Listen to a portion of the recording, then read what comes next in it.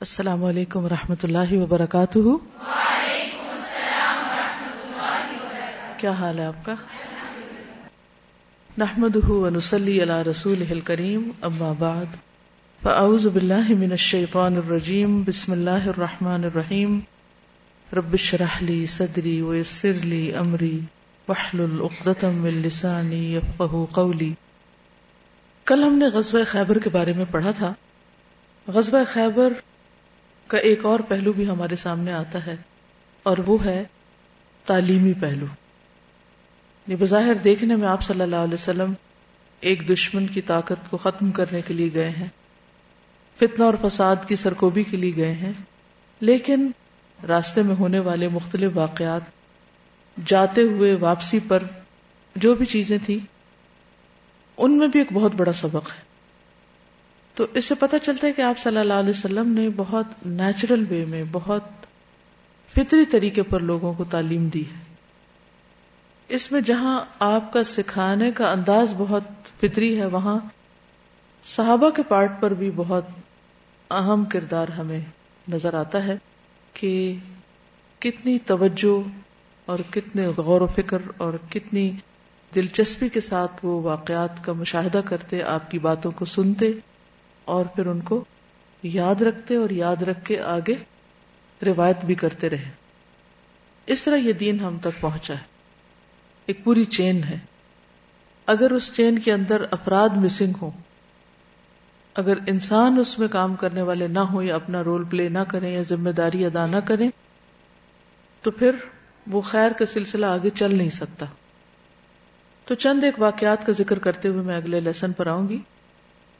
ابو ہریرہ رضی اللہ عنہ سے روایت ہے کہ رسول اللہ صلی اللہ علیہ وسلم جس وقت خیبر سے واپس ہوئے تو ایک رات چلتے رہے، پوری رات چلتے رہے، یہاں تک کہ جب آپ کو نیند کا غلبہ ہوا تو رات کے آخری حصے میں اترے، اور بلال رضی اللہ عنہ سے فرمایا کہ تم آج رات پہرا دو، یعنی تم جاگو اور سب کو دیکھو۔ تو بلال رضی اللہ عنہ نے نماز پڑھنی شروع کر دی، جتنی نماز ان سے پڑھی جا سکی، اور رسول اللہ صلی اللہ علیہ وسلم اور آپ کے صحابہ سو گئے۔ پھر جب فجر کا وقت قریب ہوا تو بلال رضی اللہ عنہ نے صبح طلوع ہونے والی جگہ کی طرف اپنا رخ کر کے اپنی اونٹنی سے ٹیک لگا لی، لیٹے نہیں، ٹیک لگائی، تو ان پر بھی نیند کا غلبہ ہو گیا، ساری رات کے چلے ہوئے تھے۔ پھر نہ تو رسول اللہ صلی اللہ علیہ وسلم بیدار ہوئے اور نہ ہی بلال، اور نہ ہی صحابہ میں سے کوئی بیدار ہوا، کسی کی بھی آنکھ نہیں کھلی، یہاں تک کہ دھوپ ان پر آ گئی۔ تو رسول اللہ صلی اللہ علیہ وسلم ان میں سے سب سے پہلے بیدار ہوئے۔ رسول اللہ صلی اللہ علیہ وسلم نے دھوپ دیکھی تو گھبرا گئے، فرمایا اے بلال۔ تو بلال نے عرض کیا اے اللہ کے رسول، میرے ماں باپ آپ پر قربان، میرے نفس کو بھی اسی نے روک لیا، یعنی واپس نہیں آنے دیا۔ جب ہم سوتے ہیں تو ایک روح لے لی جاتی ہے نا ہماری، جب لوٹائی جاتی ہے تو ہم جاگتے ہیں۔ جس نے آپ کے نفس مبارک کو روک لیا۔ پھر آپ نے فرمایا یہاں سے کوچ کرو۔ پھر کچھ دور چلے تو رسول اللہ صلی اللہ علیہ وسلم نے وضو فرمایا، حضرت بلال کو حکم دیا، انہوں نے نماز کی اقامت کہی، آپ نے ان کو صبح کی نماز پڑھائی، یعنی سب صحابہ کو۔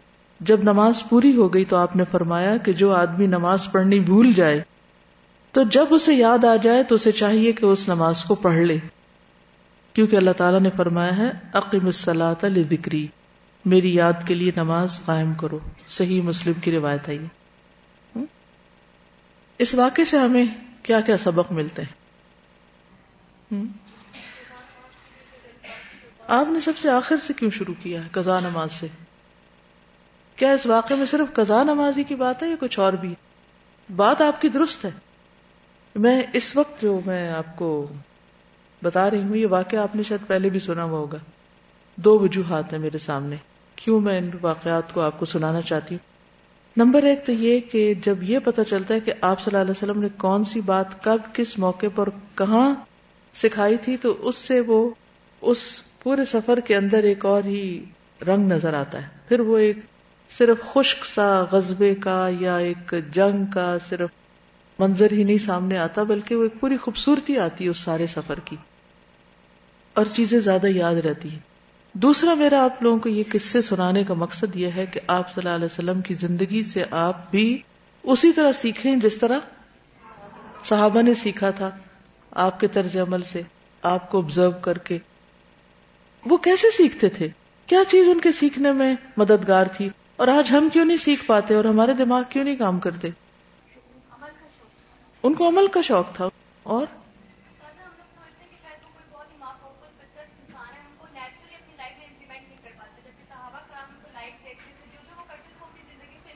بالکل، یہ جو سائلنٹ لرننگ ہے یہ بہت زبردست لرننگ ہوتی ہے کہ خاموشی کے ساتھ آبزرو کر کے پھر اس کے مطابق انسان اپنے عمل کو درست کر لے. ابھی ایک پوری کہانی ہے، ایک پورا سین ہے، ایک پوری ایک سٹوری ہے، ایک پورا واقعہ ہے. صحابہ اس میں سے کیا سیکھ رہے ہیں، ہم سن کے پڑھ کے کیسے اس میں سے سبق نکالیں، کیا سیکھیں، یہ ایک فن ہے. اگر آپ کو یہ آ گیا نا، آپ کو دین سمجھ آ گیا. اور اگر یہ نہیں آیا تو بس آپ نے بھی بوجھ اٹھا لیا، کچھ علم کا اضافہ کر لیا اور اپنے سر پہ ایک وزن لاد لیا اور بس ختم ہو گیا قصہ. آپ کچھ کہہ رہی تھی؟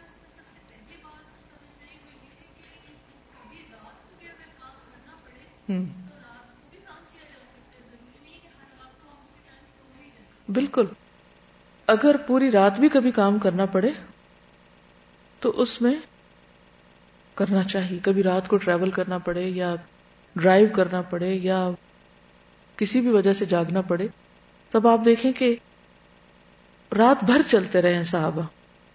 یہاں تک کہ جب رات کا آخری حصہ آیا تو کچھ نیند کا غلبہ ہو تو آپ نے سوچا کہ اب رک جانا چاہیے.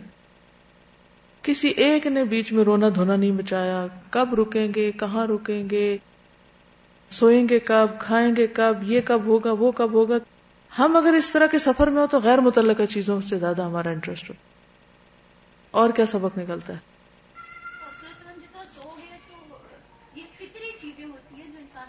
جی ہاں، آپ صلی اللہ علیہ وسلم اور صحابہ کرام بہت نیک ہونے کے ساتھ ساتھ انسان بھی تھے، اور انسان تھک بھی جاتا ہے اور انسان کو نیند کی بھی ضرورت ہوتی ہے. سو گئے. اب آپ دیکھیے سب سونے لگے ہیں، آپ خود بلال کو حکم دیتے ہیں کہ بلال تم پہرا دو. ان کا ریاکشن کیا تھا؟ میں کیوں؟ Why me? میں ہی کیوں پہرا دوں؟ سارے تو آپ آرام کریں اور میں نہیں آپ کے ساتھ چل کے آیا، مجھے بھی آرام چاہیے. اگر کسی ایسے موقع پر ہم میں سے کسی کو قربانی دینی پڑے دوسروں کے آرام کی قیمت پر، تو اس کو ہم کس طرح ایکسپٹ کرتے ہیں؟ کچھ لوگ قربانی کرتے ہیں تو دوسرے آرام پاتے ہیں. تو قربانی کرنے والے کا اجر کتنا بڑا ہے، اور آپ کو پتہ نا پہرا دینے والے کا اجر کتنا بڑا ہے. تو جس کو وہ اجر یاد ہو اس کے لیے کچھ مشکل نہیں کہ وہ ساری رات جاگا ہوا اور اس کے بعد پھر اس کو ڈیوٹی لگ گئی اس کی. آپ نے دیکھا ہوگا کہ جب گائنی میں لوگ ہاؤس جاب کرتے ہیں تو کیا ہوتا ہے، 36 گھنٹے کی کنزیکٹیو ڈیوٹی ہوتی ہے. اگر بیچ میں کوئی آنکھ جھپکنے کو ٹائم مل گیا ٹھیک ہے، نہیں تو مسلسل کام.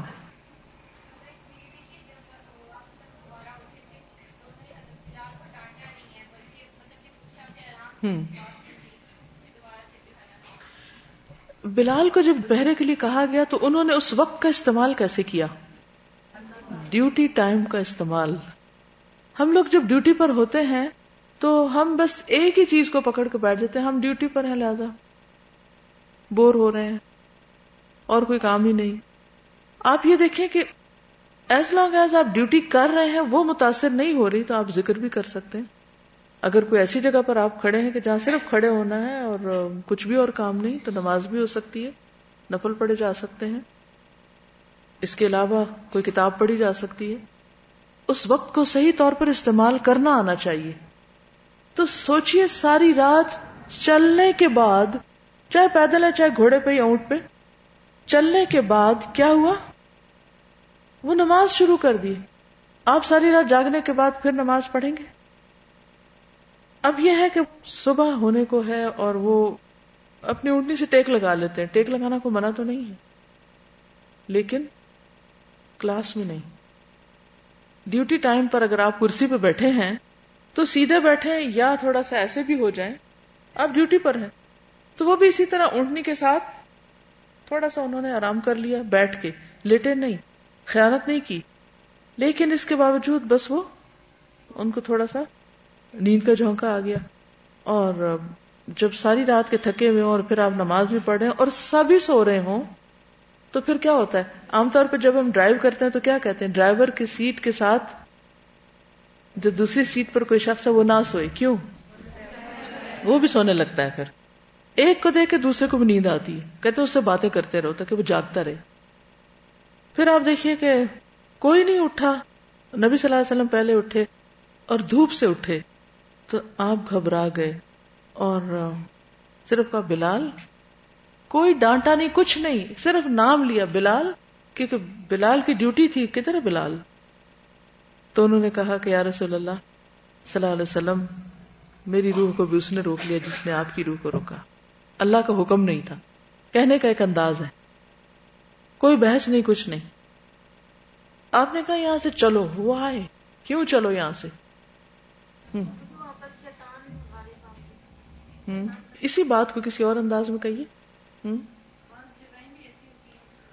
بعض جگہوں کے اثرات بھی ہوتے ہیں. کچھ جگہیں ایسی ہوتی ہیں کہ جہاں پر آپ جا کر اور ایکٹیو ہو جاتے ہیں، اور کچھ جگہ ہوتی ہیں جا کر آپ کام نہیں کر پاتے اور سست ہو جاتے ہیں. جی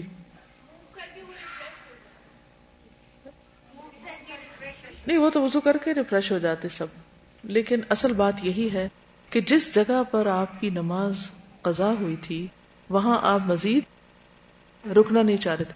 اس سے کیا سبق ہمیں ملتا ہے کہ جس کمپنی میں، جس زمین پر، جس جگہ پر ہم اللہ کی فرما برداری نہ کر سکیں، اس جگہ کو، اس کمپنی کو، ان لوگوں کو چھوڑ دینا چاہیے، وہاں سے ہٹ جانا چاہیے.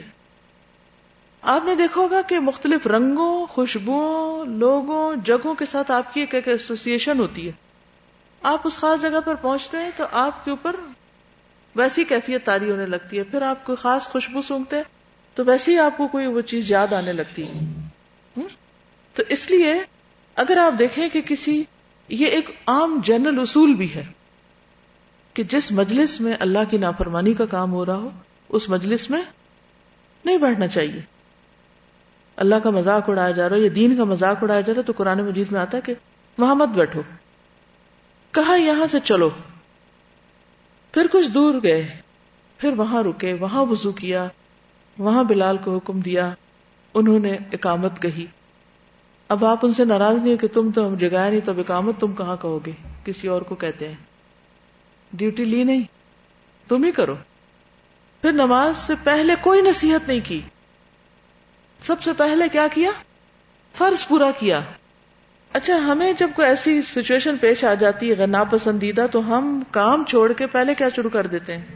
نصیحتوں کی لمبی لسٹ، اس کے بعد کام کرتے ہیں. پھر موڈ آف ہو جاتے ہیں سب کے، بات ختم. ہاں جی بالکل، یہ ایک اور بہت اہم بات ہے کہ اٹھ کر ہڑبونگ نہیں مچا دیا. نماز ہی نہیں پڑھی، نماز ہی نہیں پڑھی، اس نے نہیں پڑھی، اس نے نہیں پڑھی، یہ ہو گیا، وہ ہو گیا، اسی قصے کو لے کے چل پڑے اور اصل کام پیچھے رہ گیا. جب سب نے نماز پڑھ لی اب لوگ توجہ سے سننے کے قابل تھے کیونکہ وہ کام ڈاؤن ہو گئے نا، کیونکہ پریشانی تھی نا کہ یہ کیا ہوا آج ہمارے ساتھ. جس نے کبھی نماز نہ چھوڑی، کبھی آپ لوگوں کے ساتھ ایسا ہو جائے تو آپ سوچ سکتے ہیں کہ اس وقت کیفیت کیا ہوتی. کوئی دوسری چیز اچھی نہیں لگتی کہ یہ ہو کیا گیا، یہ کیوں ہوا. اور پھر جب آپ نے نماز پڑھا دی تو آپ نے سمپل سی ایک لائن کی بس نصیحت کی، کیا کہ اگر کوئی بھول جائے یا سوتا رہ جائے تو جب اٹھے، جب یاد آئے نماز پڑھ لے. بات ختم، مسئلہ ختم. اب آگے چلو.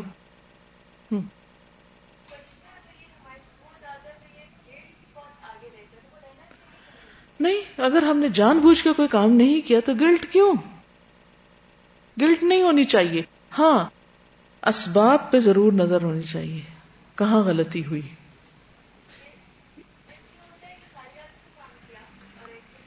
گلٹ یہ ہوتا ہے کہ ساری رات کیوں کام کیا. جی ہاں، عام روٹین میں تو آپ صلی اللہ علیہ وسلم ایسا نہیں کرتے تھے.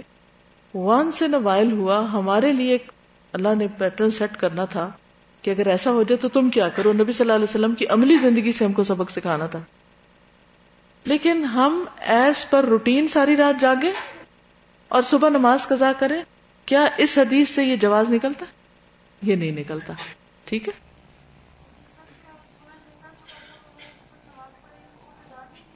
نہیں وہ اس کا وہی وقت ہوگا کیونکہ وہ اصل وقت پہ وہ سو رہے تھے. تو حدیث میں آتا ہے کہ 3 لوگوں سے قلم اٹھا لیا جاتا ہے، ان کا عمل نہیں لکھا جاتا.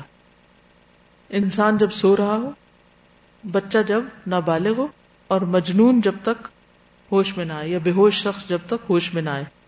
تو اس لیے ان کے اوپر گناہ نہیں لکھا گیا، وہ ان ایک طرح سے قضا نہیں لکھی گئی. یہ ان کے لیے یہی وقت ہوگا. اب جی اذان کا وقت تو نکل گیا نا. جی صرف اقامت.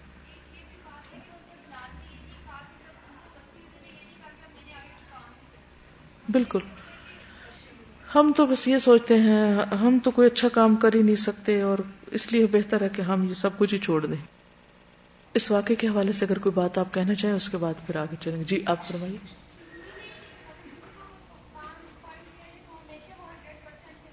شابش.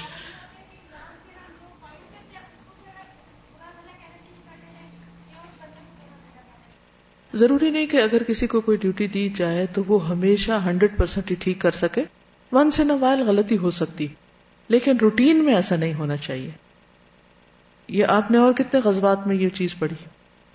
غزوہ خندق میں ہوا تھا کہ وہ موقع ہی نہیں مل رہا تھا کہ نماز پڑھی جا سکے. وہاں ایک نماز گئی ہے، ایک یہاں پر جا رہی ہے. تو ان یوزل قسم کے جو حالات ہوتے ہیں، جب روٹین سے انسان ہٹا ہوتا ہے، کبھی سفر ہوتا ہے یا بیماری ہوتی ہے، تو اس میں ایسی چیزیں پیش آ جاتی ہیں. لیکن یہ ایکسیپشنل کیسز ہیں، ان کو ایکسیپشنل ہی رہنا چاہیے. ان کو روٹین نہیں بننا چاہیے کہ ہم روٹین میں غلط کام کر رہے ہیں اور دلیل یہاں سے لا رہے ہیں، وہ وہاں بھی تو ایسا ہوا تھا. وہ تو ایک دفعہ کبھی ہوا تھا. پھر آپ دیکھیے کہ ایک اور حدیث یزید بن ابی عبید سے روایت ہے کہ میں نے سلمہ رضی اللہ عنہ کی پنڈلی میں زخم کا نشان دیکھ کر ان سے پوچھا، اے ابو مسلم، یہ زخم کیسا ہے؟ انہوں نے بتایا کہ یہ زخم مجھے خیبر کے دن لگا تھا. تو لوگ کہنے لگے سلمہ زخمی ہو گیا. چنانچہ میں نبی صلی اللہ علیہ وسلم کی خدمت میں حاضر ہوا تو آپ نے اس پر 3 مرتبہ دم کیا، تو آج تک مجھے اس زخم سے کوئی تکلیف محسوس نہیں ہوئی. اس سے کیا بات پتہ چلتی ہے؟ دم کیا جا سکتا ہے، اور یقین کے ساتھ کرنا چاہیے کہ اللہ کے کلام میں شفا ہے. قرآن مجید میں خود آتا ہے وَنُنَزِّلُ مِنَ الْقُرْآنِ مَا هُوَ شِفَاءٌ وَرَحْمَةٌ، ہم قرآن میں سے وہ اتارتے ہیں جو شفا اور رحمت ہے. تو قرآن شفا ہے. اللہ کے نام سے اگر کوئی دعا کی جائے، اگر اللہ کا اذن ہو تو انسان صحت مند ہو سکتا ہے.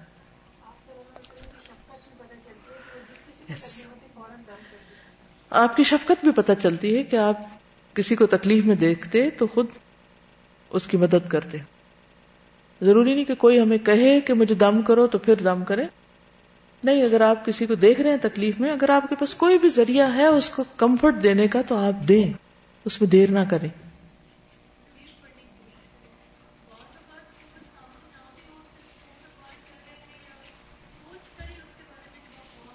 بالکل، یعنی کہ اگر کسی کے بارے میں بھی آپ کو پتہ چلتا ہے تو اسی وقت آپ دعا مانگیں.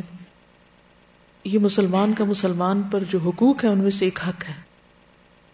یہ 2-3 دن پہلے میں اپنے کچن میں کھڑی ہوئی تھی تو مجھے کسی کی آواز آئی، تو میں دروازے پہ آئی تو پتہ چلا کہ الہدا میں ٹیلی فون آیا ہے کہ کوئی خاتون فوت ہو گئی، تو غسل کے لیے کوئی آیا.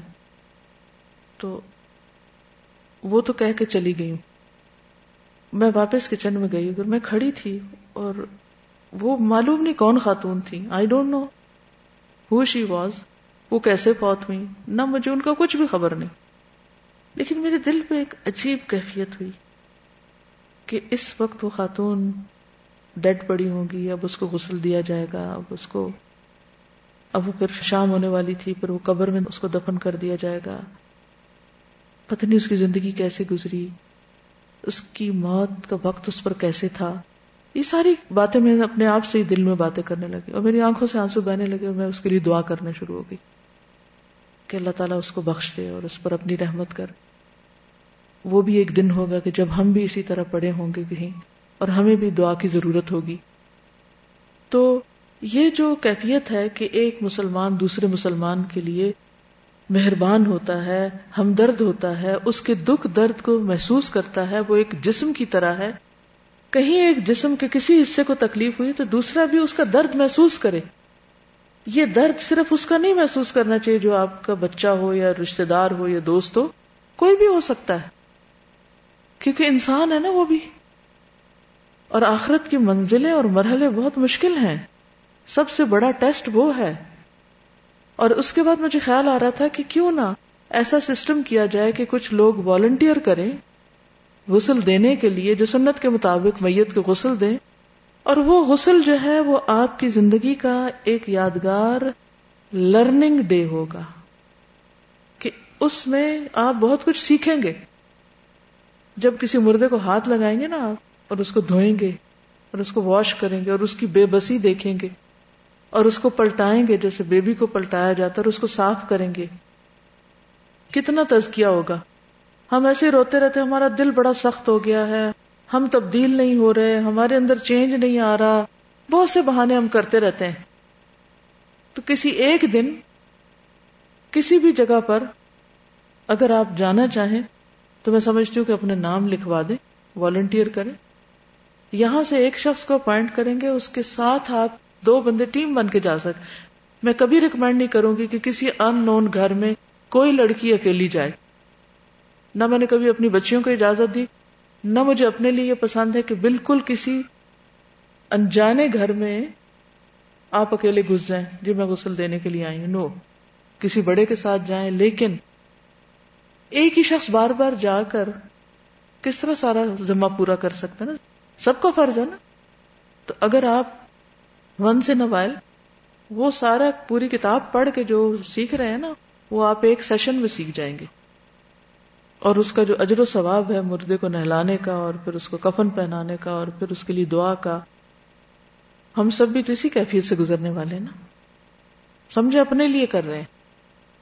اور پھر آخری آپ کا سفر ہے، آخری تیاری ہو رہی ہے، اس میں اگر صحیح طرح نہلایا نہیں گیا یا سنت کے مطابق نہیں نہلایا گیا تو جانے والے کا کیا انجام ہے، کیا ہو رہا ہے. یعنی کہ جاہل لوگوں کے ہاتھوں بس جیسے تیسے پانی ڈال کے اس کو رخصت کر دیا گیا.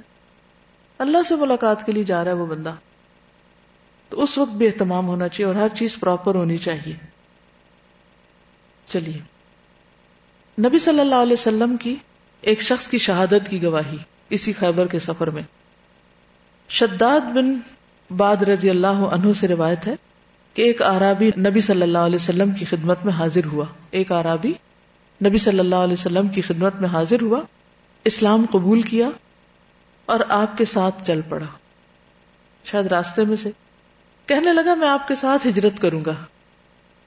رسول اللہ صلی اللہ علیہ وسلم نے اس کے بارے میں بعض صحابہ کرام کو ہدایت کی، یعنی اس کا خیال رکھنا یا اس کے، کیونکہ اکیلا تھا. جب غزوہ خیبر ہوا اور رسول اللہ صلی اللہ علیہ وسلم کو مال غنیمت ملا، آپ نے تقسیم کیا تو اسے بھی حصہ دیا. آپ کے صحابہ نے اس کا حصہ اس کو لے جا دیا، یعنی آپ نے تو حصہ بنایا لیکن صحابہ نے آگے پہنچایا. وہ ان کے سواری کے جانور چرایا کرتا تھا، یعنی ڈیوٹی بھی ساتھ ساتھ کر رہا تھا. جب وہ آیا تو صحابہ نے اس کا حصہ اس کو دیا تو اس نے ان سے دریافت کیا کہ یہ کیا ہے، یہ کیا دے رہے ہو مجھے؟ لوگوں نے کہا یہ تمہارا حصہ ہے، رسول اللہ صلی اللہ علیہ وسلم نے تمہیں دیا ہے. اس نے لے لیا اور لے کر نبی صلی اللہ علیہ وسلم کی خدمت میں حاضر ہوا. عرض کیا اے محمد صلی اللہ علیہ وسلم یہ کیا ہے؟ آپ صلی اللہ علیہ وسلم نے فرمایا یہ میں نے تمہارا حصہ تمہیں دیا ہے. اس نے عرض کیا کہ میں اس وجہ سے آپ کے ساتھ نہیں آیا تھا، میں اس لیے نہیں آیا تھا کہ مجھے کچھ مال ملے یہاں سے. کیسی کیسی نیتیں رکھنے والے لوگ ساتھ چلتے ہیں، ان کی اس نیت کے اخلاص اور برکت کی وجہ سے بعض اوقات اللہ تعالیٰ بڑی بڑی کامیابیاں دیتا ہے. اور جب نیتوں میں لالچ آ جاتا ہے نا اور دل میں کہ اچھا ہم مردے کو نہلانے جائیں گے تو وہ ہمیں کیسی چائے پلائیں گے یا ہمیں کیا کھلائیں گے یا کون سا جوڑا دیں گے، یا کوئی فائدہ نہیں ایسی سوچ کا.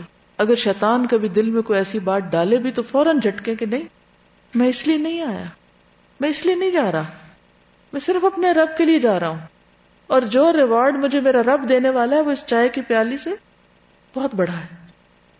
چاہے آپ کسی مریض کی عادت کے لیے جائیں یا کسی بھی کام کے لیے کسی کے پاس جائیں. کہنے لگا میں اس کے لیے آپ کے ساتھ نہیں چلا، بلکہ میں نے آپ کی پیروی اس وجہ سے کی ہے کہ میری اس جگہ پر تیر مارا جائے، یعنی حلق کی طرف اشارہ کیا، پھر میرا انتقال ہو جائے اور میں جنت میں داخل ہو جاؤں. میں جنت لینے کے لیے آیا ہوں. آپ صلی اللہ علیہ وسلم نے فرمایا اگر تم سچ کہتے ہو تو اللہ تمہیں سچا ثابت کر دے گا، کیونکہ انما الاعمال بالنیات. پھر کچھ دیر تک لوگ ٹھہرے رہے. اس کے بعد دشمن سے جنگ کرنے کے لیے اٹھے، کیونکہ وہ خیبر کی جو غزوہ تھا وہ پارٹس میں تھا، ایک حصہ فتح ہوا، پھر اگلا، پھر اگلا. وہ شخص نبی صلی اللہ علیہ وسلم کی خدمت میں لایا گیا. اس شخص کے اسی جگہ تیر لگا ہوا تھا جس جگہ اس نے اشارہ کیا تھا. آپ نے فرمایا کہ یہ وہی ہے؟ لوگوں نے کہا جی ہاں. آپ نے فرمایا اس نے اللہ سے سچ کہا تھا، اللہ نے بھی اس کی تمنا پوری کر دی. پھر آپ صلی اللہ علیہ وسلم نے اپنے جبے میں اسے کفن دیا، اپنے کپڑے میں اس کو کفن دیا اور اسے سامنے رکھ کر اس کی نماز جنازہ پڑھائی. تو جس قدر آپ کی نماز میں سے لوگوں کو سنائی دیا وہ یہ تھا، آپ فرما رہے تھے یا اللہ یہ تیرا بندہ ہے، تیرے راستے میں ہجرت کر کے نکلا اور شہید ہو گیا، میں اس کا گواہ ہوں. لیکون الرسول علیکم شہیدا. اس کے برعکس ایک اور شخص ابو ہریرہ سے روایت ہے، ہم رسول اللہ صلی اللہ علیہ وسلم کے ساتھ خیبر کی لڑائی میں موجود تھے. رسول اللہ صلی اللہ علیہ وسلم نے ایک شخص کے بارے میں جو آپ کے ساتھ شریک تھا اور اسلام کا دعوے دار تھا فرمایا یہ جہنمی ہے. جب جنگ ہونے لگی تو اس شخص نے بہت جم کے لڑائی میں حصہ لیا، بہت زخمی ہوا، پھر بھی ثابت قدم رہا. نبی صلی اللہ علیہ وسلم کے ایک صحابی نے آ کر کہا یا رسول اللہ اس شخص کے بارے میں آپ کو معلوم ہے جس کے بارے میں آپ نے ابھی فرمایا تھا کہ وہ جہنمی ہے؟ وہ تو اللہ کے راستے میں بہت جم کے لڑا ہے، بہت زیادہ زخمی ہوا ہے. فرمایا وہ جہنمی ہے. ممکن تھا کہ بعض مسلمان شبے میں پڑ جاتے، لیکن اس عرصے میں اس شخص نے زخموں کی تاب نہ لا کر اپنا ترکش کھولا اور اس میں سے ایک تیر نکال کر اپنے آپ کو مار دیا، سوئسائڈ کر لی، خودکشی کر لی. پھر بہت سے مسلمان حضور صلی اللہ علیہ وسلم کی خدمت میں دوڑتے ہوئے پہنچے، کہا یا رسول اللہ اللہ نے آپ کی بات سچ کر دی. اس شخص نے اپنے آپ کو ہلاک کر کے اپنی جان خود ختم کر ڈالی. آپ نے اس موقع پہ فرمایا بلال اٹھو، لوگوں میں اعلان کر دو کہ جنت میں صرف مومن ہی داخل ہوگا، اور یہ کہ اللہ تعالیٰ اس دین کی مدد فاجر سے بھی لے لیتا ہے، گناہگار شخص بھی اس دین کی مدد کر سکتا ہے. صحیح بخاری 6606. اس سے کیا پتہ چل رہا ہے؟ ایک وہ شخص ہے جس کی نیت خالص ہے، جو صرف اللہ کی رضا چاہتا ہے، وہ دوسرے کے تیر سے مرنا چاہتا ہے، اور یہ اس نے جلدی کی. اینڈ اچھا ہونا چاہیے، اختتام اچھا ہونا چاہیے، اور اختتام تک صبر کرنا چاہیے، جم کے رہنا چاہیے. ورنہ بعض اوقات جب اینڈ خراب ہوتا ہے تو وہ پچھلے کیے کرا سب پہ پانی پھیر دیتا ہے. جی آپ جی ہمارا جسم ہمارے پاس امانت ہے، ہم اس کو خود نہیں مار سکتے. بیمار ہو جائے تو اس کا علاج بھی ہم پہ لازم ہے.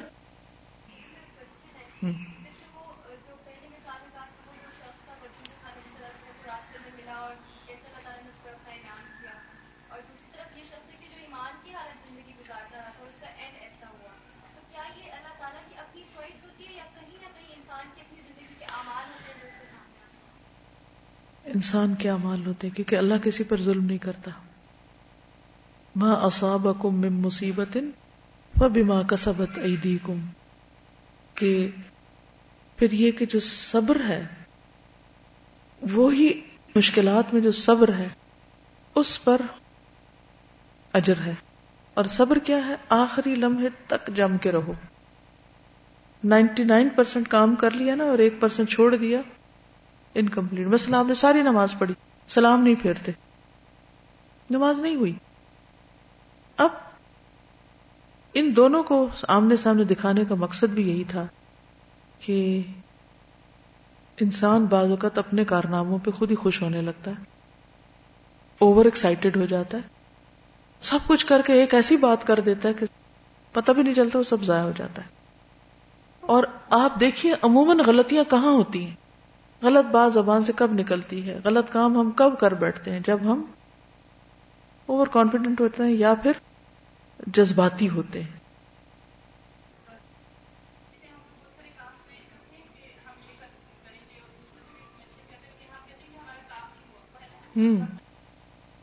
کتنی دفعہ ہم وہ کہے جا رہے ہوتے ہیں جو ہمارے دل میں کوئی نہیں ہوتا. میں یہ بھی کرنا چاہتی ہوں، میں وہ بھی کرنا چاہتی ہوں. لوگ حیران ہوتے ہیں کہ اتنی بڑی بڑی باتیں لوگ کر رہے ہیں، لیکن جب عمل کی باری آتی ہے تو وہ غائب ہوتے ہیں، کیونکہ انہوں نے صرف ایک جذباتی ماحول میں ایک کریٹ ہوا ہوا تسین اس میں اپنے بھی دعوے کر دیے، لیکن ان کا سچی نیت نہیں تھی. اصل بات یہ کہ اللہ سے سچا ہونا ضروری ہے. جو ہم کہیں سوچ کے بولیں اور پھر اس پہ پکے بھی رہیں. قل آمنت باللہ ثم استقم. ایک اور حدیث ہے، ابو ہریرہ رضی اللہ عنہ سے روایت ہے کہ جب ہم نے خیبر فتح کیا تو ہمیں مال غنیمت میں سونا اور چاندی نہیں ملا، بلکہ گائے، اونٹ، سامان اور باغات ملے تھے. پھر ہم رسول اللہ صلی اللہ علیہ وسلم کے ساتھ وادی القریٰ کی طرف لوٹے اور آپ کے ہمراہ مدعم نامی غلام تھا جو بنو ذباب کے ایک آدمی نے آپ کو ہدیے میں دیا تھا. وہ رسول اللہ صلی اللہ علیہ وسلم کا کجاوا اتار رہا تھا کہ اچانک نامعلوم سمت سے ایک تیر آ کے ان کو لگ گیا.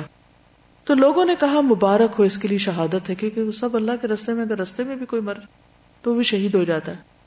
تو رسول اللہ صلی اللہ علیہ وسلم نے فرمایا ہرگز نہیں، اس ذات کی قسم جس کے ہاتھ میں میری جان ہے، جو چادر اس نے خیبر کے دن تقسیم ہونے سے پہلے مال غنیمت میں سے چرائی تھی، وہ اس پر آگ کا شعلہ بن کر بھڑک رہی ہے. یہ بات سن کر ایک آدمی ایک یا دو تسمے لے کر نبی صلی اللہ علیہ وسلم کی خدمت میں آیا اور کہنے لگا یہ چیز میں نے بھی اٹھا لی تھی. رسول اللہ صلی اللہ علیہ وسلم نے فرمایا یہ بھی آگ کا ایک تسمہ یا دو تسمے بنتے، یہ بھی آگ کا تسمہ تھا. یہ صحیح بخاری کی روایت تھی جو میں نے آپ کو سنائی.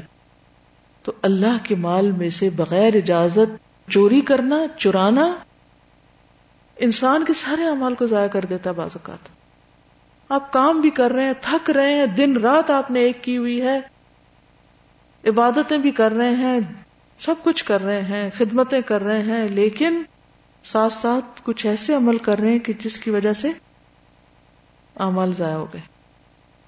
مال غنیمت اس دور میں تو ظاہر جنگ کے بعد کی بات تھی، لیکن اس پر آپ قیاس کر سکتے ہیں اس مال کو جو بیت المال کا مال ہو، جو اجتماعی مال ہے، جس میں سب کا حصہ مشترک ہوتا ہے. یعنی جیسے آپ اس کو کہہ سکتے ہیں جیسے سرکاری مال کہہ لیں، ٹھیک ہے نا.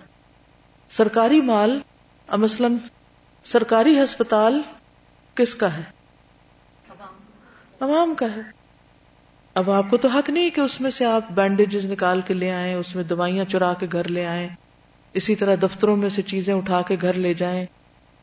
اور خصوصاً پھر اگر کوئی دینی ادارہ ہے تو اس میں اور بھی زیادہ احتیاط، کیونکہ وہ ڈونیشن کا مال ہے، وہ سب کا ہے، کسی ایک بندے کا نہیں ہے ذاتی. اس کو مس یوز کرنا، جیسے ڈیسک پہ لکھنا شروع کر دیا، آپ نے ضائع کیا اس کو، کسی چیز کو توڑنا شروع کر دیا، کسی کو خراب کر دیا، شیشہ توڑ کے بھاگ گئے. آج تو بھاگ جائیں گے، کل تو پکڑے جائیں گے. ٹائم کی پابندی نہ کرنا، کام چوری کرنا.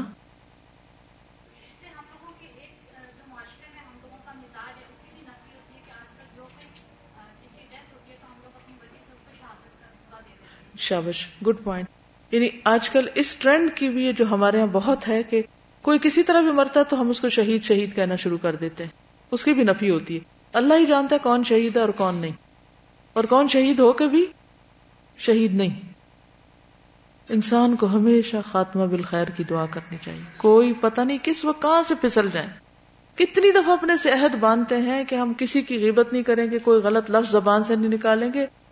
اچھا سنبھلے رہتے ہیں، پھر ایک ایسے ماحول میں جا بیٹھتے ہیں جہاں سارے لوگ وہی کر رہے ہیں، ہم بھی بیچ میں کود پڑتے ہیں، ہم بھی کوئی نہ کوئی اوپینین دینے شروع ہو جاتے ہیں، اور بعد میں کہتے ہیں استغفر اللہ، یہ کیا کیا، یہ لفظ مجھے نہیں بولنے چاہیے تھے.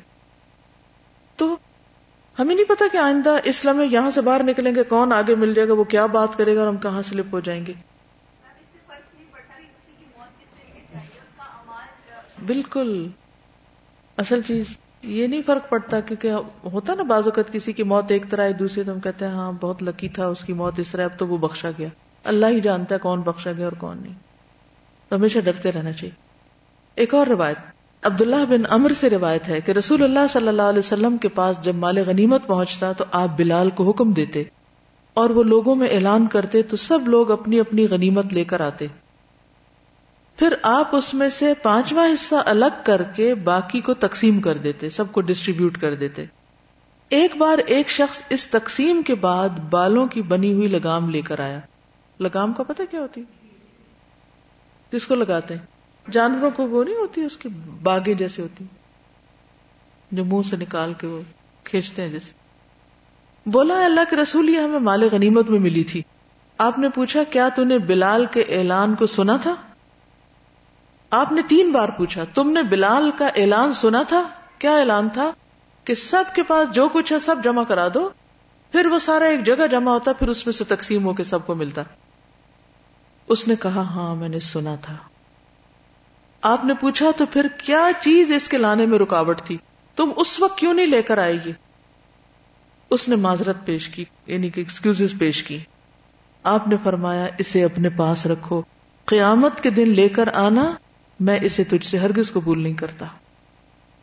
اس معاملے میں آپ نے کتنی سختی کی. آپ عام طور پر لوگوں سے درگزر کر جاتے، ان کی غلطیاں معاف کر دیتے، لیکن اس معاملے میں آپ نے سختی کی. کیوں؟ تاکہ دوسرے لوگ بھی اس میں ذرا بھی ڈھیل نہ اختیار کریں.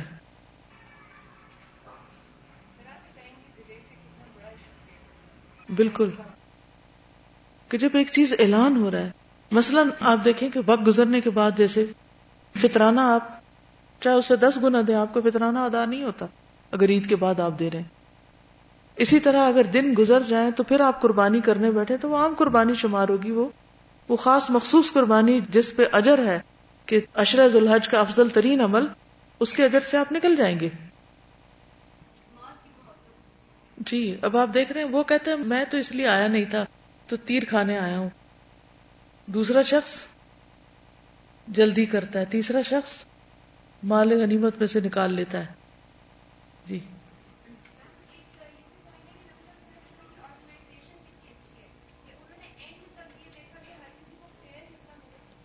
کیونکہ ابھی آپ انشاءاللہ سورۃ الانفال پڑھیں گے، انفال ہے ہی غنیمتیں، اس میں یہی بتایا گیا نا کہ جب جنگ میں کچھ ہاتھ آئے تو سب ایک جگہ اکٹھا کرو، پھر اس کو تقسیم کرو. سوئی دھاگا تک بھی کوئی تقسیم سے پہلے نہیں لے سکتا. اس اصول سے آپ ایک عام زندگی کا آپ سیکھ سکتے ہیں.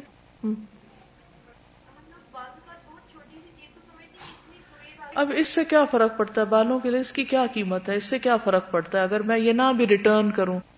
لائبریری سے کتاب لی، گھر لے گئے، اب کون جائے واپس کرنے؟ چھوڑو پرے. نہیں،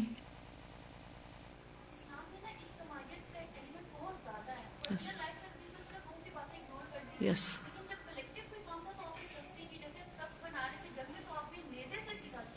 اس میں ہوتا ہی ہے نا کہ وہ صرف ایک شخص کا نقصان نہیں ہوتا، وہ پوری قوم کا نقصان ہے.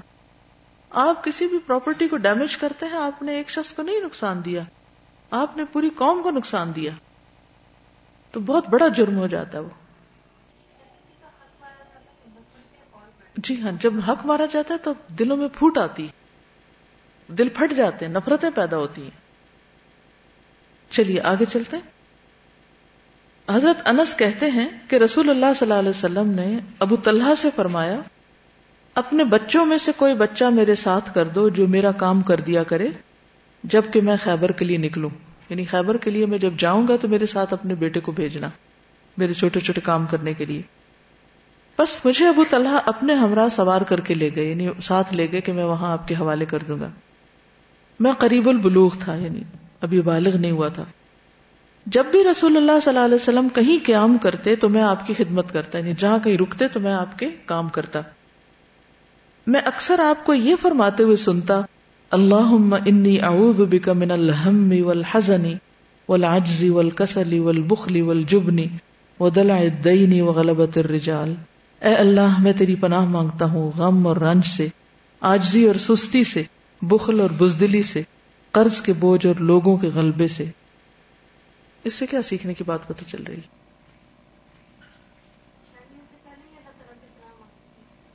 جی، حضرت انس جو ہیں وہ کتنے غور سے آبزرو بھی کر رہے ہیں، سیکھ رہے ہیں کہ اچھا آپ کہاں کیا بولتے ہیں، کیا پڑھتے ہیں. اور پھر وہی حدیث روایت کرتے ہیں کہ آپ جہاں رکتے تھے اکثر یہ بول رہے تھے، اکثر یہ دعا کر رہے تھے. کیونکہ جب خاص طور پر آپ کسی بڑے چیلنج کا مقابلہ کر رہے ہیں تو ان سب چیزوں سے بچنا ضروری ہے، ورنہ آپ کہیں بھی ڈھیلے پڑے، کہیں بھی سستی کی، سب کام خراب. تو اس جنگ کے موقع پر مشکل حالات میں یہ دعا بار بار ریپیٹڈلی پڑھ رہے تھے، ایک ہی دعا کو بار بار مختلف جگہوں پہ پڑھنا. جی، تدبیر انتظام کے ساتھ ساتھ دعا بھی. بڑوں کے ساتھ رہنے سے حکمت آتی ہے کہ بڑوں کو سننا، دیکھنا، آبزرو کرنا. جی ہاں، کسی بڑے کے ساتھ رہنا، سننا، دیکھنا اور سیکھنا، اس سے انسان بہت کچھ لرن کرتا ہے بجائے اس کے کہ صرف کتابوں سے سیکھے.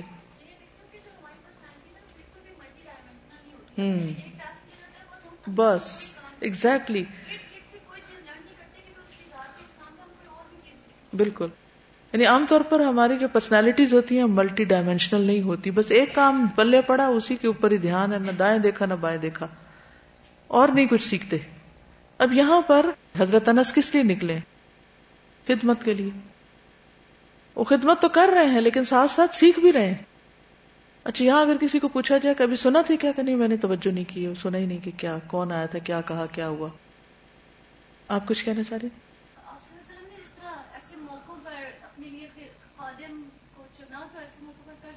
جی، یعنی کہ جب آپ کے کام بڑھ جائیں یا ایکسٹرا ہوں تو خادم رکھنا. حالانکہ آپ کے ساتھ قبیلہ وہ جو مدم تھا وہ بھی اسی سفر میں تھا، اور بھی خادموں کے ایک تو نہیں بہت سارے کام تھے.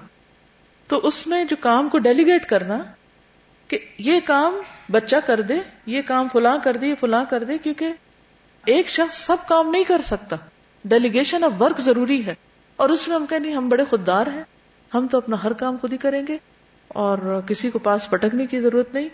تو اس سے کیا ہوتا ہے، دوسروں کو سیکھنے کا موقع نہیں ملتا. اور پھر یہ ہے کہ آپ نے کہا تھا کہ وہ میری خدمت کر دے، کسی نے اس کو اس طرح پرسنل نہیں لیا، اچھا ہم خدمت کر دیں. تو سیکھنے والے کے پارٹ پر بھی اور سکھانے والے کے، یہ دونوں کے جو ہے نا پازیٹیو تھنکنگ وہ بھی بہت ضروری ہے. جی ہاں، وہ نابالغ تھے، ہمارے تو نابالغ، بالغ بھی کچھ نہیں کرتے تو نابالغ تو کیا سیکھیں گے اور کیا کریں گے. پھر وہ راستے میں اور بھی بہت سی چیزیں آبزرو کرتے ہیں. چونکہ حضرت صفیہ کے نکاح کا سارا واقعہ حضرت انس ہی بیان کرتے ہیں، وہ میں پارٹ چھوڑ کے پھر آگے بتاتی ہوں. کہتے ہیں کہ اس کے بعد ہم یعنی نکاح وغیرہ ہو گیا، ولیمہ ہو گیا. کل میں نے ولیمہ تک بات بتائی تھی. کہتے ہیں کہ اس کے بعد ہم مدینہ چلے. آپ صلی اللہ علیہ وسلم کے ان ینگ بچوں کو ساتھ رکھنے کا ایک مقصد یہ بھی تھا کہ یہ سیکھیں اور پھر آپ کے بعد اگلی جنریشنز کو دیر تک یہ سکھائیں. کہتے ہیں کہ پھر ہم مدینہ چلے. وہ کہتے ہیں کہ میں نے دیکھا کہ رسول اللہ صلی اللہ علیہ وسلم صفیہ رضی اللہ عنہا کی وجہ سے اپنے پیچھے اونٹ کی کوہان کے ارد گرد اپنی ابا سے پردہ کیے ہوئے تھے. یعنی اور کوئی چادر نہیں تھی تو اپنی ابا کو یوں کیے ہوئے تھے جب صحابہ پاس سے گزرتے تھے. جب وہ سواری پر سوار ہوتی تو آپ اونٹ کے پاس بیٹھ جاتے، اپنا گھٹنا کھڑا رکھتے. حضرت صفیہ اپنا پاؤں گھٹنے پر رکھ کے سوار ہوتی اور صحابہ دیکھ رہے ہیں ایک طرح سے. اور ابھی یعنی کہ یہ خاتون ظاہر ہے کہ پہلے یہودی تھی، پھر آپ نے اسلام ان پہ پیش کیا، مسلمان ہوئی، ان کو اتنا ریگارڈ دے رہے ہیں.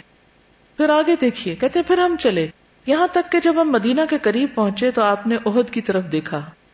فرمایا یہ پہاڑ ہم سے محبت کرتا اور ہم اس سے محبت کرتے. اب آپ دیکھیے کہ صرف انسان نہیں، پہاڑ، جگہیں، یہ ساری چیزیں، ان سے بھی ایک ایفیلیشن، ایک ایسوسیشن، ایک محبت کا عنصر ہوتا ہے. اس سے آپ کی پرسنالٹی کا پتہ چلتا ہے. جس دل میں کسی چیز کی محبت ہی نہیں، نہ کسی جگہ کی، نہ کسی انسان کی، نہ کسی کام کی، وہ دل مردہ دل ہے. پھر آپ نے مدینہ کی طرف نگاہ اٹھائی. آگے چلے تو مدینہ. فرمایا اے اللہ، میں اس کے دونوں پتھریلے میدانوں کے درمیانی خطے کو حرم قرار دیتا ہوں. جس طرح ابراہیم علیہ السلام نے مکہ کو حرمت والا بنایا، اے اللہ میں مدینہ کو اسی طرح حرمت والا بناتا ہوں. اے اللہ مدینہ والوں کے لیے ان کے مد اور سا میں برکت دے دے، یعنی ان کے پیمانوں میں برکت دے دے. یہ چیزیں تھی نا سیکھنے والی. اگر حضرت انس ساتھ نہ ہوتے تو ہو سکتا ہے کوئی اور نوٹ بھی نہ کرتا اور یہ چیزیں ہمیں پتہ بھی نہ چلتی اور آپ اپنے آپ سے باتیں کرتے رہتے. جو آپ نے دعائیں مانگی وہ آپ خود ہی کر لیتے, احد کی بات خود ہی دل میں کر لیتے, ہر ایک جگہ پر دل میں ہی باتیں, بات ختم. ہم تک کیسے پہنچتا یہ علم؟ اور ہر موقع پر آپ دیکھیے کہ کتنی زندہ دل پرسنالٹی ہے نا نبی صلی اللہ علیہ وسلم کی. پہاڑ کو دیکھتے ہیں تو ایک خوبصورت بات کرتے ہیں, مدینہ کو دیکھتے ہیں تو ایک خوبصورت بات کرتے ہیں, یعنی ہر جگہ سے کچھ نہ کچھ تعلق ظاہر کر رہے ہیں. نریٹ کتنا اچھا کر رہے ہیں کیونکہ جو اچھے آبزرور ہوتے ہیں وہ اچھا نریٹ کرتے ہیں, وہی صحیح, بالکل جذبات کو بھی لے رہے ہوتے ہیں, بالکل, صرف لفظ نہیں جذبات بھی ساتھ ٹرانسمٹ کر رہے ہیں.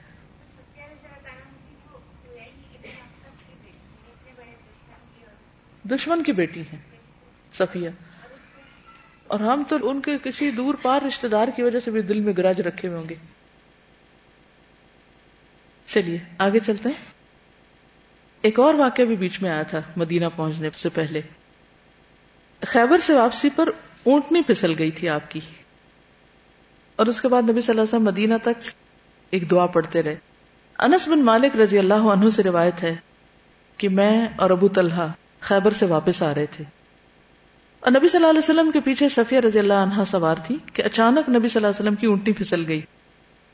نبی صلی اللہ علیہ وسلم اور حضرت صفیہ دونوں گر گئے. ابو طلحہ تیزی سے وہاں پہنچے, کہنے لگے یا رسول اللہ, اللہ مجھے آپ پر قربان کرے, کوئی چوٹ تو نہیں آئی؟ آپ نے فرمایا نہیں, خاتون کی خبر لو, مجھے چھوڑو, خاتون کو دیکھو.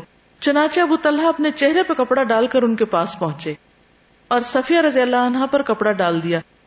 اس کے بعد سواری کو دوبارہ تیار کیا, پھر ہم سب سوار ہو گئے, اور ہم میں سے ایک نے دائیں جانب سے اور دوسرے نے بائیں جانب سے اسے اپنے گھیرے میں لے لیا, یعنی پروٹیکٹ کرتے ہوئے اب جا رہے ہیں.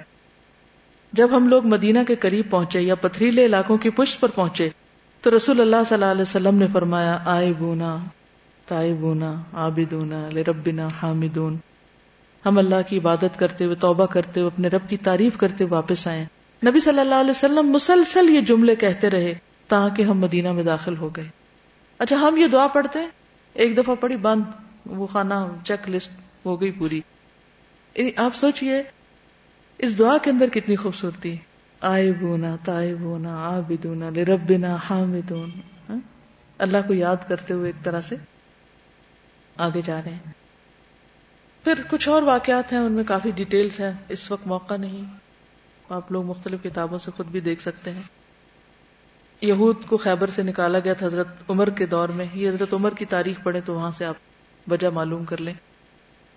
بیسیکلی حضرت عمر کے دور تک یہ کچھ معاملہ ٹھیک رہا, لیکن پھر انہوں نے وہی شرارتیں شروع کر دی اور خرابیاں, حتیٰ کہ حضرت عمر نے ان کو پھر خیبر سے بھی نکال دیا. خیبر کا چونکہ ایک بینچ مارک ہو جاتا ہے, کچھ واقعات ایسے ہوتے ہیں کہ جس سے بہت سی اور چیزوں کو ریلیٹ کر لیا جاتا ہے. عام طور پر جیسے عام الفیل ہے, تو عام الفیل سے پہلے یہ ہوا, عام الفیل کے بعد یہ ہوا, عام الفیل کے دوران یہ ہوا, وغیرہ وغیرہ. تو اسی طرح خیبر بھی ایک نشان ہے. تو خیبر سے پہلے یہ ہوا, خیبر کے بعد, خیبر کے دوران, خیبر کے راستے میں کون کب مسلمان ہوا, تو وہ اپنی تاریخ کو اس طریقے پر بیان کرتے تھے. کل بھی میں نے ذکر کیا تھا کہ خیبر سے پہلے مسلمانوں کے معاشی حالات بہت تنگ تھے. حضرت ابن عمر کہتے ہیں کہ فتح خیبر سے پہلے ہم نے کبھی پیٹ بھر کے کھانا نہیں کھایا. خیبر میں اللہ نے بہت سا کھانے پینے کا سامان دیا, پھر زمینیں بھی دیں. عبداللہ بن مغفل کہتے ہیں ہم خیبر کا محاصرہ کیے ہوئے تھے, کسی شخص نے چمڑے کی ایک کپی پھینکی جس میں چربی تھی, تو میں اٹھانے کے لیے دوڑا, پیچھے مڑ کے دیکھا تو نبی صلی اللہ علیہ وسلم موجود تھے, مجھے بہت شرم آئی. بعض اوقات ایسا ہوتا ہے نا کہ آپ کوئی ایسا کام کر رہے ہوتے ہیں کہ اٹس جسٹ نارمل, کہ اب کوئی چیز پھینک رہا ہے, کوئی چیز پڑی ہے, رستے میں اٹھا رہے ہیں, لیکن جب دیکھتے ہیں کوئی بڑا دیکھ رہا ہے یا کوئی ایسا شخص دیکھ رہا ہے کہ جس سے آپ شرم یعنی کہ حیا کرتے ہیں, تو وہ اپنی یہ کیفیات بھی بیان کرتے ہیں. وہ کہتے ہیں میں نے مڑ کے دیکھا تو آپ مسکرا رہے تھے, آپ نے کچھ نہیں کہا. پھر اسی طرح محمد بن ابی مجالد عبداللہ بن ابی اوفا سے پوچھتے ہیں کیا آپ لوگ رسول اللہ صلی اللہ علیہ وسلم کے دور میں کھانے پینے کی اشیاء میں سے خمس نکالا کرتے تھے؟ انہوں نے کہا ہمیں خیبر کے روز غلہ ملا تو ضرورت مند آتا اور جس قدر ضرورت ہوتی لے کے چلا جاتا, یعنی بیسیکلی غلہ وغیرہ اسی موقع پر ملا. پھر آپ دیکھیے کہ نبی صلی اللہ علیہ وسلم کی جو وہ زہریلی بکری دی گئی تھی, اس کے بارے میں وہ حضرت عائشہ کہتی ہیں کہ آپ فرماتے ہیں کہ اس زہر کا اثر اتنا تھا کہ آپ کہتے ہیں کہ یوں لگتا ہے مجھے کہ میری شہرت کٹ جائے گی. یہ اس زہر کے اثرات کے ساتھ آپ سارا سفر کر رہے ہیں. یہ میں اس لیے خاص طور پر دوبارہ بات مینشن کرنا چاہتی ہوں کہ یوں لگتا ہے نا راستے میں آپ نے شادی بھی کر لی اور پھر اونٹنی پہ بیٹھے ہیں اور دعائیں پڑھ رہے ہیں اور کوئی ایک بہت زبردست مزے کا سفر ہے, اتنا طویل سفر, تھکاوٹ کا سفر, اور وہ جو زہریلی چیز اندر گئی اس کی مسلسل بدن میں تکلیف بھی. اچھا ہمارے ساتھ بعض اوقات ایسا ہوتا ہے نا سر درد ہو جاتی ہے یا کہیں اور کوئی تکلیف ہو جاتی ہے تو ہم اس کو لے کے اس طرح بیٹھے رہتے ہیں کہ باقی سارے کام معطل.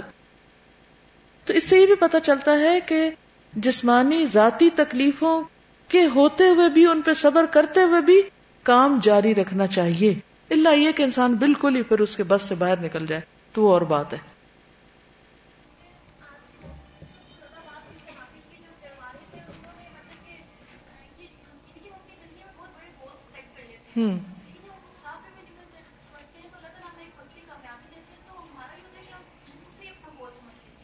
منزل سمجھ لیتے ہیں.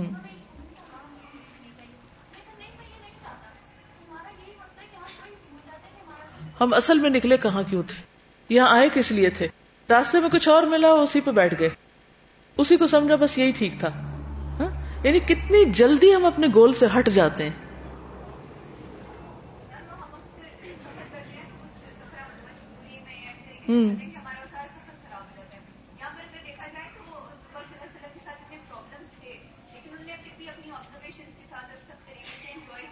یعنی اپنے کام سے نہیں غافل ہوئے. اب وہ راستے میں سو بھی گئے, اس کو بھی نہیں عذر بنا لیا کہ آج تو نماز قضا ہو گئی تو آج سارا دن ہی منحوس ہے. اور یعنی ہم اگر کوئی غلطی کر بھی بیٹھتے ہیں اتنی دفعہ تکرار کر کے دوسروں کو بے مزہ کرتے ہیں کہ وہ, یعنی میں تو عموماً یہ دیکھتی ہوں کہ ہر چھوٹی بڑی بات ہم کو اصل مقصد سے ہٹا دیتی. یہ بہت بڑی ویکنس ہے ہم میں. انس کہتے ہیں کہ میں اس زہر کا اثر نبی صلی اللہ علیہ وسلم کے تالو میں برابر دیکھتا رہا, یعنی کہ وہ زخم ہوا ہوگا یا چھل گیا ہوگا یا کچھ بھی, کہ وہ نظر آ رہا تھا. مسلسل تکلیف تھی آپ کو, آپ خود فیل کریں جیسے شہرت کٹ جائے گی, جیسے جان نکل جائے گی.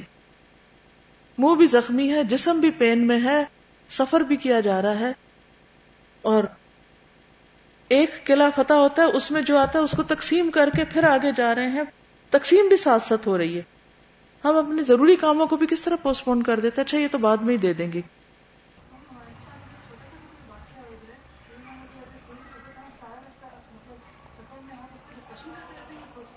بالکل اسی کا ਵਿਚار کرتے رہتے ہیں, بار بار وہی بات. کام پہ نظر ہو تو سارے مسائل سیکنڈری ہو جاتے ہیں. جی آپ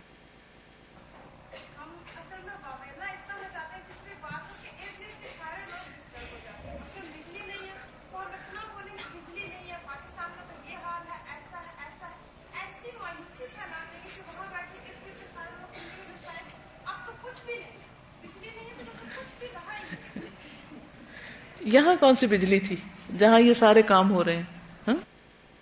جتنی نعمتیں ہمیں ملتی جا رہی ہیں اتنے چوڑ ہوتے جا رہے ہیں. پھر آپ دیکھیے جو اہم ترین اس میں مجھے جو سب سے زیادہ متاثر کرتی ہے بات, اتنی تکلیف ہونے کے باوجود آپ نے معاف کر دیا. ہم معاف نہیں کرتے لوگوں کو. آپ نے طائف والوں کو بھی معاف کیا تھا جنہوں نے آپ کے پاؤں زخمی کیے تھے پتھر مار مار کے. پھر وہ جو شخص جس نے مسجد میں پیشاب کر دیا تھا اس کو کچھ نہیں کہا. اس سے بھی بہت سے کام رک جاتے ہیں نا ہمارے جب ہم معاف نہیں کرتے. اچھا خیبر کے بعد اب عمرہ قضا تو ہم انشاءاللہ پڑھیں گے, لیکن فاتح مصر عمرو بن العاص بھی خیبر کے بعد مسلمان ہوئے تھے, اور خالد بن ولید, یہ دو ہیروز ہیں اسلام کے. یہ بھی خیبر کے بعد, جیسے ابو ہریرہ اسی طرح یہ بھی. اور ان کے بارے میں آپ نے فرمایا کہ لوگوں نے تو اسلام قبول کیا ہے اور عمرو بن العاص ایمان لائے ہیں, کیونکہ انہوں نے ایک شرط رکھی تھی نا, کیا میرے پچھلے سارے گناہ معاف ہو جائیں. تو آپ نے فرمایا جی ہاں, اس کا مطلب ہے کہ سچے معنوں میں. ان کے بارے میں ایک چھوٹی سی بات, عمرو بن العاص کہتے ہیں کہ ایک مرتبہ نبی صلی اللہ علیہ وسلم نے میرے پاس پیغام بھیجا کہ اپنے کپڑے اور اسلحہ زیب تن کر کے میرے پاس آؤ, فل یونیفارم میں آؤ. میں جس وقت حاضر ہوا تو نبی صلی اللہ علیہ وسلم وضو فرما رہے تھے. آپ نے ایک مرتبہ مجھے نیچے سے اوپر تک دیکھا، پھر نظریں جھکا کے فرمایا میرا ارادہ ہے کہ تمہیں ایک لشکر کا امیر بنا کر روانہ کروں. اللہ تمہیں صحیح سالم اور مال غنیمت کے ساتھ واپس لائے گا. خوشخبری بھی دی. اور میں تمہارے لیے مال کی اچھی رغبت رکھتا ہوں، یعنی میرا دل چاہتا ہے کہ تمہیں کچھ ملے. میں نے عرض کیا یا رسول اللہ صلی اللہ علیہ وسلم، میں نے مال و دولت کی خاطر اسلام قبول نہیں کیا. اللہ کے رسول فرما رہے ہیں کہ جاؤ کام کرو تمہیں مال ملے گا، خوشخبری دے رہے ہیں. کہتے میں نے اس لیے نہیں اسلام قبول کیا، میں نے دلی رغبت کے ساتھ اسلام قبول کیا ہے، اور اس مقصد کے لیے کہ مجھے آپ کا ساتھ حاصل ہو جائے. مال نہیں آپ چاہیے. آپ نے فرمایا نیک آدمی کے لیے اچھا مال کیا ہی خوب ہوتا ہے. آپ کیوں چاہتے تھے کہ ان کے پاس مال ہو؟ کیونکہ آپ کو پتا تھا کہ اس جیسے شخص کے پاس مال ہوگا تو لوگوں کے لیے خیر ہی خیر ہوگی. کچھ لوگ ہوتے ہیں نا، ان کو مال ملے تو سارا اپنے لیے سمیٹ لیتے، اور کچھ لوگوں کو ملتا ہے تو وہ اس سے لوگوں کی خیر و بھلائی کے کام کرتے ہیں.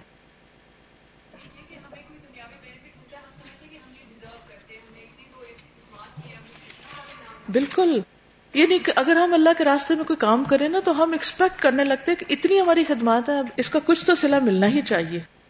اور خصوصاً اگر دوسرے لوگوں کو مل رہا ہو اس وقت تو اور بھی سنبھلنا مشکل. لیکن ہم سے اچھا تو وہ بدو عربی تھا کہ جو بہت پڑھا لکھا نہیں تھا، لیکن اس کو یہ ضرور پتا تھا کہ میری زندگی میں سب سے قیمتی چیز کیا ہے جس کو میں نے اچیو کرنا ہے.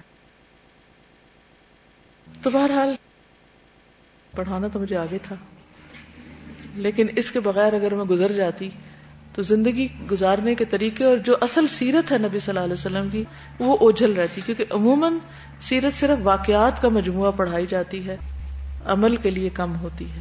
تو میں چاہتی ہوں کہ اللہ کرے کہ اس کی وجہ سے میرا اور آپ کا عمل بدلے، اندر بدلے، باہر بدلے، اور کچھ واقعی ہم بھی کریں.